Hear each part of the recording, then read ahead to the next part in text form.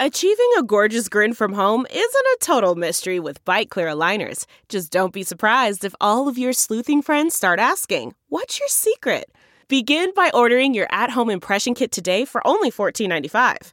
Byte Clear aligners are doctor-directed and delivered to your door. Treatment costs thousands less than braces. Plus, they offer flexible financing, accept eligible insurance, and you can pay with your HSA FSA. Get 80% off your impression kit when you use code WONDERY at Byte.com. That's BYTE.com. Start your confidence journey today with Byte. Angie's List is now Angie, and we've heard a lot of theories about why. I thought it was an eco move. Fewer words, less paper. No, it was so you could say it faster. No, it's to be more iconic. Must be a tech thing. But those aren't quite right. It's because now you can compare upfront prices, book a service instantly, and even get your project handled from start to finish. Sounds easy. It is, and it makes us so much more than just a list. Get started at Angie.com. That's ANGI, or download the app today.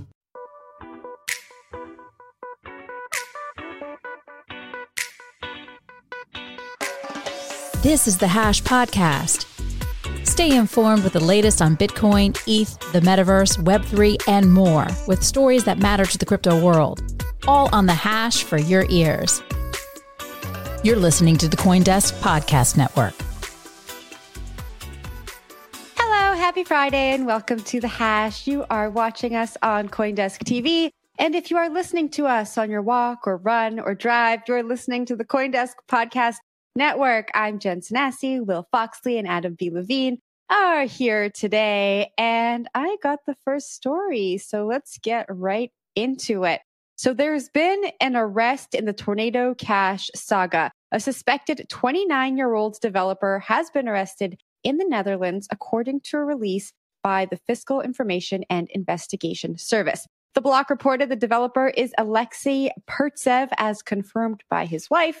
The FIOD statement said on Wednesday, August 10th, the FIOD arrested a 29-year-old man in Amsterdam. He is suspected of involvement in concealing criminal financial flows and facilitating money laundering through the mixing of cryptocurrencies through the decentralized Ethereum mixing service Tornado Cash. Multiple arrests are not ruled out. Also, Tornado Cash's website and Discord both appear to be offline. Will, this is big news. I didn't think we were going to see arrests in this. This is a developer who has allegedly worked on the tool. What do you make of this news? Yeah, between BlackRock getting involved in Bitcoin, the merge coming up in a few weeks from now, and Tornado Cash, we really have our headlines for the year. We have two big positives, and then we have one huge stinking negative in the middle of this, and that is Tornado Cash being sanctioned by OFAC. And now it seems to be extending to multilateral parties, including outside the United States. Here we see the Netherlands is actually taking action against a developer. And this has really pissed off crypto Twitter and just coders everywhere, because what this person has done is essentially taken free speech, moved it into code, and they have been arrested for that. The news about who was arrested came via the block. Found out this morning where they talked with the wife of the person arrested, and just arrested in the middle of the day, like you see with a lot of these things where someone's just scooped off the street and taken in for questioning. It's extremely unfortunate, and it really does put crypto not only within the crosshairs, but also puts a little emphasis on where we are at in terms of crypto adoption. Governments are coming for people. They're taking advantage of the situation, and they're going after people who are involved with some of these DeFi applications. This has happened in the past with Bitcoin mixers. Like there has been, like Blender.io was one that happened a few years ago. These things do occur. But for such a popular DeFi application like Tornado Cash, which a lot of the ecosystem has used, this moves it to another level. And on top of that, the fact that they're going after coders and developers in the space, and they're going to probably arrest more, is also very concerning. There's a lot of people who have helped build Tornado Cash. It's a very large ecosystem. It had its own token, Torn, has a DAO, it has a lot of these, it has a Discord channel. Like, are all those people vulnerable to this? I'm not quite sure at this point, but it's pretty terrible headline to end the week. Adam, to you? Yeah, my mother used to say, if you can't be a shining example, at least be a horrible warning. And I think that that's kind of what we're seeing here today. Really, all the regulators can do when it comes to issues like this is they can try and scare people, because the reality of it is that, you know, software is speech, and at least in the United States, that's protected. Now, you'll notice that this arrest happened outside of the United States, and that's interesting because it means that if not actually happening, then there is at least the very much appearance of coordination when it comes to Tornado Cash across multiple countries and multiple jurisdictions. And that's something I'm never excited to see because, again, it means that there's stuff going on in the background that we don't know about. And we're just starting to see it as these sort of cases come to light. Now, the kind of reality of this is that if Satoshi Nakamoto had the, lack of foresight to have exposed his true identity or their true identity, then we would have seen something like this many, many years ago around Satoshi. Because again, to the extent that you can accuse Tornado Cash of doing something like this, well, I mean, heck, all of Bitcoin, in the eyes of most traditional governments constitute the same basic type of thing. Neutrality is not allowed because the systems that we use to transfer money today do not have neutrality. They are not neutral systems. They're not intended to transmit money. They're intended to transmit money that complies with certain political aims or certain geopolitical sort of goals. And so as a result of that, it means that truly neutral systems, which on their face should be, of course, allowed because neutrality should be a better thing than these sort of kind of like partisan, decision makings about who can and can't use these systems. Like that's just, it's not allowed, right? You're not allowed to do these types of things. And it's really unfortunate because the world needs neutrality and the world needs tools that don't care about your politics, don't care about your opinions, just care, are you a human being? If you're a human being, then you should have certain abilities to use certain types of technologies, especially neutral ones. And if you're not, then I guess I'm not concerned about putting dogs on the blockchain. Anyways, it's a sad story here. And it's always sad to see this type of person gone after because the types of people who they're going to wind up putting in jail for this are exactly the worst type of people to put in jail for this, who will be punished the absolute most by it. And it's just, again, really sad to see that rather than engage with these things in open ways and create systems that actually, serve the purpose that are the reason people are using these things in the first place, instead, you just go after kind of the weakest link in the chain and really just try to make an example to scare people off. So it's unfortunate to see, not surprising to see. And I do think that, again, as the stakes rise around this stuff, we have to see more of this because otherwise they'll essentially be conceding that, crypto is going to win. Jen? I think this, again, to the conversation we were having yesterday, is all about power and fear at a really high level. So the statement about the arrest said the man has allegedly been involved in facilitating criminal financial flows and money laundering. I would just love to have a conversation with the people who are issuing this statement. What constitutes allowing criminal flows and money laundering? Is building a tool, does it really fall under that umbrella? Because then I think we can look at a lot of traditional financial systems and say, the people involved in developing or setting up a financial product that was used by bad actors are involved in money laundering. I think this is just such a really horrible precedent to set. And Adam, I took the sad story, so you didn't have to today. But I'll pass it back to you. I think I saw your hand go up. Yeah, just some numbers to throw out there that are interesting. Post-sanction, there's about $62 million withdrawn from Tornado Cash. About 15% of the total locked volume before has been removed from Tornado Cash as people are trying to exit that ecosystem. At the same time, if you're trying to exit the ecosystem, there's a few barriers. One, right? You are taking into consideration that OFAC might come and slam you for withdrawing your funds because the guidance around this is not especially clear. Maybe you are able to take your funds and just take them out. No one's going to say anything. And in a day, you remove your funds from an illicit program. But OFAC might come and say, no, those funds are tainted. They've been touched by this project. You need to lock them up. You need to let the government know about it. And then in an appeals process, maybe you can get those assets back in the future. We don't really know because there hasn't been a lot of guidance on this. But there's also a lot of people who are trying to withdraw their funds and they need access to that money, but exchanges are not allowing you to use it anymore because there's been blacklists. So if you're trying to withdraw from Tornado Cash, maybe to some sort of centralized exchange, kind of hard to say that you're going to get that money because it's already the iron curtain's already coming down for a lot of people. It's hard to withdraw your funds. So it's another sad story of retail getting wrecked by a very reckless regulatory move. Years after this application launched, this application launched in 2020 and people were aware of it. And if the government was more upfront about this, if they're going to do something about this, then I don't think as many people would have gotten hurt, especially arrests this late in the game. I mean, if you're 29, you're working on a DeFi application, can you believe that this would happen? This long into building this project seems a little ludicrous to me. But we can move on to the next story. I think I'm actually up next. We're talking about Huobi and it might get purchased by SBF, and maybe Joseph Sun is involved, as always. According to new reporting, Leon Li, who is the majority stakeholder of Huobi, is looking to exit from the ecosystem. He has about 60% stake in the exchange. They're trying to value the exchange about $2 to $3 billion. He's trying to sell his majority holdings to either SBF or Joseph Sun.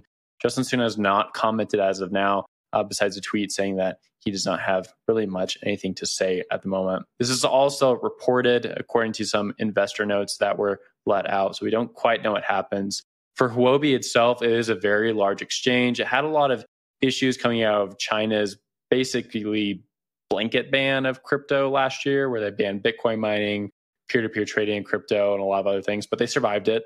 And they're still a pretty large exchange, especially off the shores of the United States.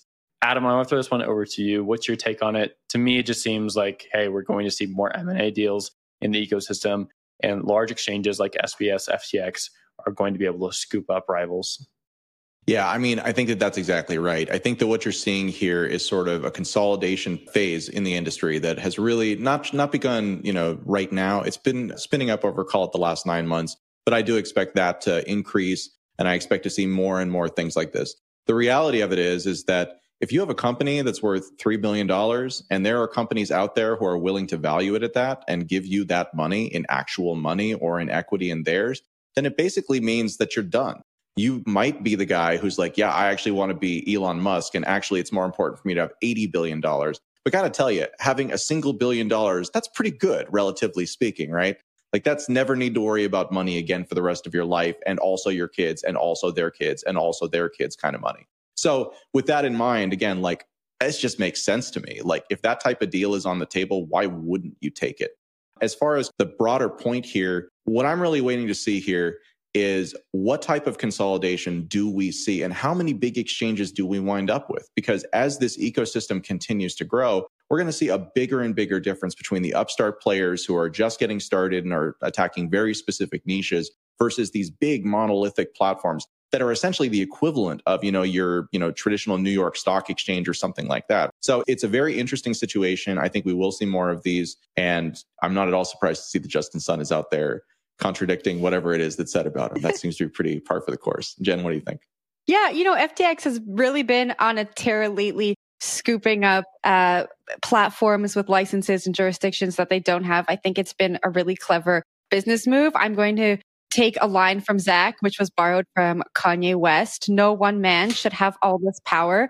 To Adam, to what you were saying, it just really seems like we're building up these giants and people and companies that are really similar to those that were built during Web 2. And are we just kind of replicating what happened in Web 2 and not focusing on the decentralization part that is like the foundation ethos of Web 3, right? We talk about decentralization. We talk about people having ownership in the products and platforms that they participate in. But there are these giants who are really taking over the industry. They have huge sway over regulators in multiple different jurisdictions. It kind of seems to contradict the ethos. I mean, Adam, I would love to hear your thoughts on that. Yeah. So there's the blockchain cryptocurrency ethos in a broad sense. And that really speaks to on-chain activity. That really speaks to that speaks to kind of the base layers of these technologies. What you see over and over again, though, is that decentralization comes at significant costs. And when you're talking about something like people who want to trade and who want to, buy derivatives and want to do high frequency stuff, right? It just doesn't make sense to do that stuff at the blockchain decentralization level. So in practice, what you see is an incredibly competitive boiler environment, right? Where all of these different companies are competing for what is essentially both to grow the market, while at the same time also competing with each other to steal market share from each other. And Binance and FTX really have been the big winners in this. They've done it in large part by playing the game in such a way so they weren't waiting for regulation. They were actually trying to stay ahead of regulation at every sort of turn. And you'll notice that neither of these exchanges accepts U.S. customers through their primary products. That's exactly because if they were to accept U.S. customers, but even with just one U.S. customer, they would then fall under the sort of auspices of the U.S. regulators, which if you look at Coinbase and their experience, you can see is very, very challenging, both from a compliance standpoint and from a what are you allowed to do standpoint. CZ over at Binance, and FTX, they really have none of those problems, right? They can pretty much do what they want. And if it goes poorly, then they just say, oops, we didn't mean to do that. Let's stop doing that right now. We're not actually going to offer tokenized Tesla stock. Just kidding. So it's that, right? Like you can have these gigantic centralized companies that are built up around this decentralized technology. And at the end of the day, again, like for as many people as are here, I would say that 8 to 9 out of 10 are not here for the technology, are not here for the decentralization. They are here because they think that this represents a great investing opportunity. And again, it's that type of dynamic that leads to these gigantic centralized players becoming so dominant. And this consolidation phase is exactly what you would expect at this point, just given how much money they have. Yeah, I totally agree with you. I think that like on the DEX level, it doesn't make sense to do a lot of those things. And so you're going to continue to see these centralized players perform and get larger. To me, the question is like, what is next, right? Because we saw Coinbase pop up 2017, 2018, Binance in between, and now FTX has really been stealing the show for the last 2 years or so. Before that, FTX didn't really exist, right? They launched Alameda Research and FTX in 2018, 2019, and now they've really become such a large name with their own name on the Miami basketball team's arena. So it's just a huge move in terms of magnitude, and they continue to scoop up competitors. I'm wondering when that run stops or if it continues. Coinbase and Binance continue to dominate their respective industries, but we don't see them in the headlines quite as much as we do see FTX these days. But Adam, will give it to you for the last story. Yeah, they just become sort of part of the furniture after a little while. They get to be less exciting, but they still maintain these gigantic incumbent positions. It's going to be very interesting to see how it shakes out. CoinDesk has a new event. It's called Ideas, the Investing in Digital Assets and Enterprises Summit. It facilitates capital flow and market growth by connecting the digital economy with traditional finance. Join us for a 360 investment experience where you can source, invest, and secure the next big deal in digital assets, all in one place. Use code HASH20 for 20% off a general pass. Register today at coindesk.com/ideas. Okay, so before we get into our last story, on recent episodes, certain comments have been made about how my topic is typically a little sad. Well, folks, I have heard you, and today I found the most upbeat story that really matters. Pudgy Penguins, one of the roughly 250 million projects that mimicked Bored Ape Yacht Club following its success, is seeing prices and trading volume sharply rise on news that it's releasing a line of toys with designs licensed from the community. There aren't a lot of details yet on what that actually means, but based on the tweet, I'm going to wildly speculate that it's some sort of rewards or maybe even a revenue share that could come to owners of the NFTs within this collection based on the sales of the associated toys. That's what intuitively I would think that means.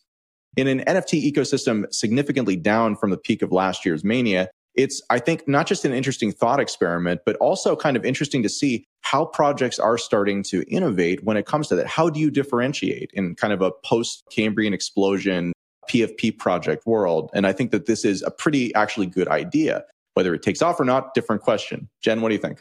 Yeah, I think this is really interesting. And so my read on the story is that so each of the NFT holders owns a non-exclusive license to the rights of that specific NFT. So it's personal and commercial. I read through it today. So basically, if you own one of the Pudgy Penguin NFTs, you can put it on t-shirts, make toys, make replicas, and sell that to the tune of $500,000. The contract does not allow you to make more than $500,000 over the 12-month period. And it sounds like the creators of the project have selected a few of the NFTs, licensed the image from the holders of those NFTs, and have created these toys. And so this is really interesting to me because you can imagine a future where brands like Disney and Mattel are made from these NFT projects. And so often we ask, like, what am I getting when I buy one of these digital JPEGs? Well, maybe it's a share in a company like Mattel. Maybe you have a share in the company that's going to make toys for the next generation. And so I think it's really interesting when we look at some of these licensing agreements and some of these experiments that are coming out of these NFT projects in the form of toys. Now, my next question is, I wonder who's going to buy these toys. I hope it's not just the owner of the NFT. I hope that they can actually create this brand and this future that I'm talking about, because it feels like the next iteration of that like side hustle culture, right? I can own this NFT. I can make an income, in this instance, up to $500,000 for 12 months. But I just don't know if the market is there, and I hope to see what happens. Will, what do you think? Oh, I would definitely buy one of these just for like put it in the background, a little pillow. But let's take a look at the history of these pudgy penguins. And now, Will's History Corner with Will Foxley. Okay, so they're NFTs, so there's not that much history, but there is a little bit to dive into. They were launched first in, yeah, we got 1 year history in the books. June 2021, they were launched by like some fanfare. I saw them pop up on crypto Twitter quite a bit. They ousted the original founders in January this year, which we've seen with a few NFT projects, but typically the NFT projects seem to stick around the original team just because it adds more value to the project itself and to the NFT tokens as well. And then in April of this year, the brand was sold to a Los Angeles-based entrepreneur and pudgy penguin holder for 750 ETH in order to take more control over the collection's future. So we got a little history there, and we have more history in terms of like NFTs themselves, as we see that like this does happen from time to time. A lot of times the communities try to basically take control of the NFTs in order to pump the value of the NFT at the end of the day. That's really what it's about. There's also some licensing stuff that's involved with here. The other day we saw that Moonbirds change its licensing for NFTs to CCO from its original licensing scheme. What this basically means is that anyone can use Moonbirds licensing. They're able to commercialize it. But in the original sense, like Moonbirds was an NFT, so only the NFT holder should be able to take that and commercialize the rights to it. Do not believe Pudgy Penguin has done that. And that's a good thing, Pudgy Penguin holders who want to make more money on their Pudgy Penguins. Adam, to you. Yeah, I think that there's the headline part of the story, and then there's the subtext of it. There's some subtext here, which is interesting. When you start talking about revenue flows, you are almost always in the world of cryptocurrency talking about taking something that is probably not a security and turning it into a security in the eyes of the US regulators. Now, what they're doing with Pudgy Penguins is interesting because it's a licensing deal where they're saying that owning the NFT means that you own certain rights. And so then it's not a company distributing money. It's a company who is licensing something back to you. So it's actually a really clever way to potentially use it in this fashion. Now, I don't know if that's going to work. I think it would be really interesting to talk to a lawyer like Preston Byrne, and kind of get their take on this type of thing. Does this become a security at that point? Because people have, for as long as they've been doing token projects, whether you're talking about NFTs or fungible tokens, everyone has always wanted yield. And as we, are looking at the merge coming up with Ethereum, that's another question there is, given that there will now be effectively a way to get yield natively from that asset, does that mean that that's a security? Because it's a big problem if these things become securities in terms of the way that they're used today. So I don't have any answers for us here, but I think that those questions are going to be the ones that I will be very closely watching. Jen? It's going to be really interesting to watch that play out in a court because you look traditionally at intellectual property, that's not a security. You can license intellectual property if you have a film or a series, you can license that to platforms like Netflix and Hulu and make money off of that. That's not a security. But then you have this NFT, you have this non-fungible token that's now attached to the intellectual property. I think it will be interesting to see how regulators connect those two, if they connect those two, and what conclusion they come to. I don't think it's going to be smooth sailing. But Will, last thoughts? Yeah, last thought for me, I'm wondering, is it security if you're paid out in Pudgy Penguin pillows? That doesn't seem quite like the yield the Securities Administration is going to go for. But maybe that's the new securities law outbreak. Well, the way that the I standard think you should would join be the judged, regulator, Will. I should. Okay. Crack down. But the way the standard is judged is more along the lines of, are you doing something to make this value, or are you relying on another company to do it? I think that with the way that the licensing terms are set up, you could make an argument either way because the person has the ability to commercialize it without the company. But if the company is what they're primarily expecting, and especially if they buy it with the expectation that that's going to be true, then that's where you get into trouble. Again, like if there were like definitions for these things that weren't like, well, maybe it's this or maybe it's that, then it would be a lot more clear on this stuff. But a lot of this stuff is really kind of open to interpretation. Ultimately, we'll see what happens. My suspicion is that to the extent that there is any problem, Pudgy Penguins is going to run for a year or two anyways before we hear anything about it, just based on the pace that we've seen so far.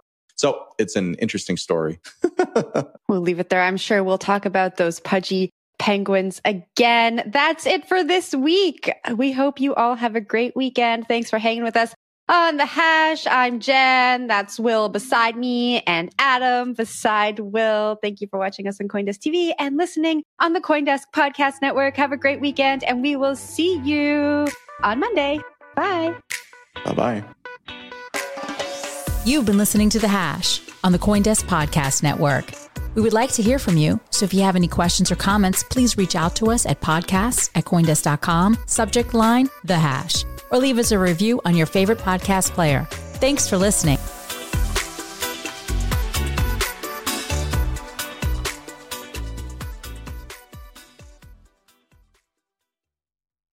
Save on Cox Internet when you add Cox Mobile and get fiber-powered internet at home and unbeatable 5G reliability on the go.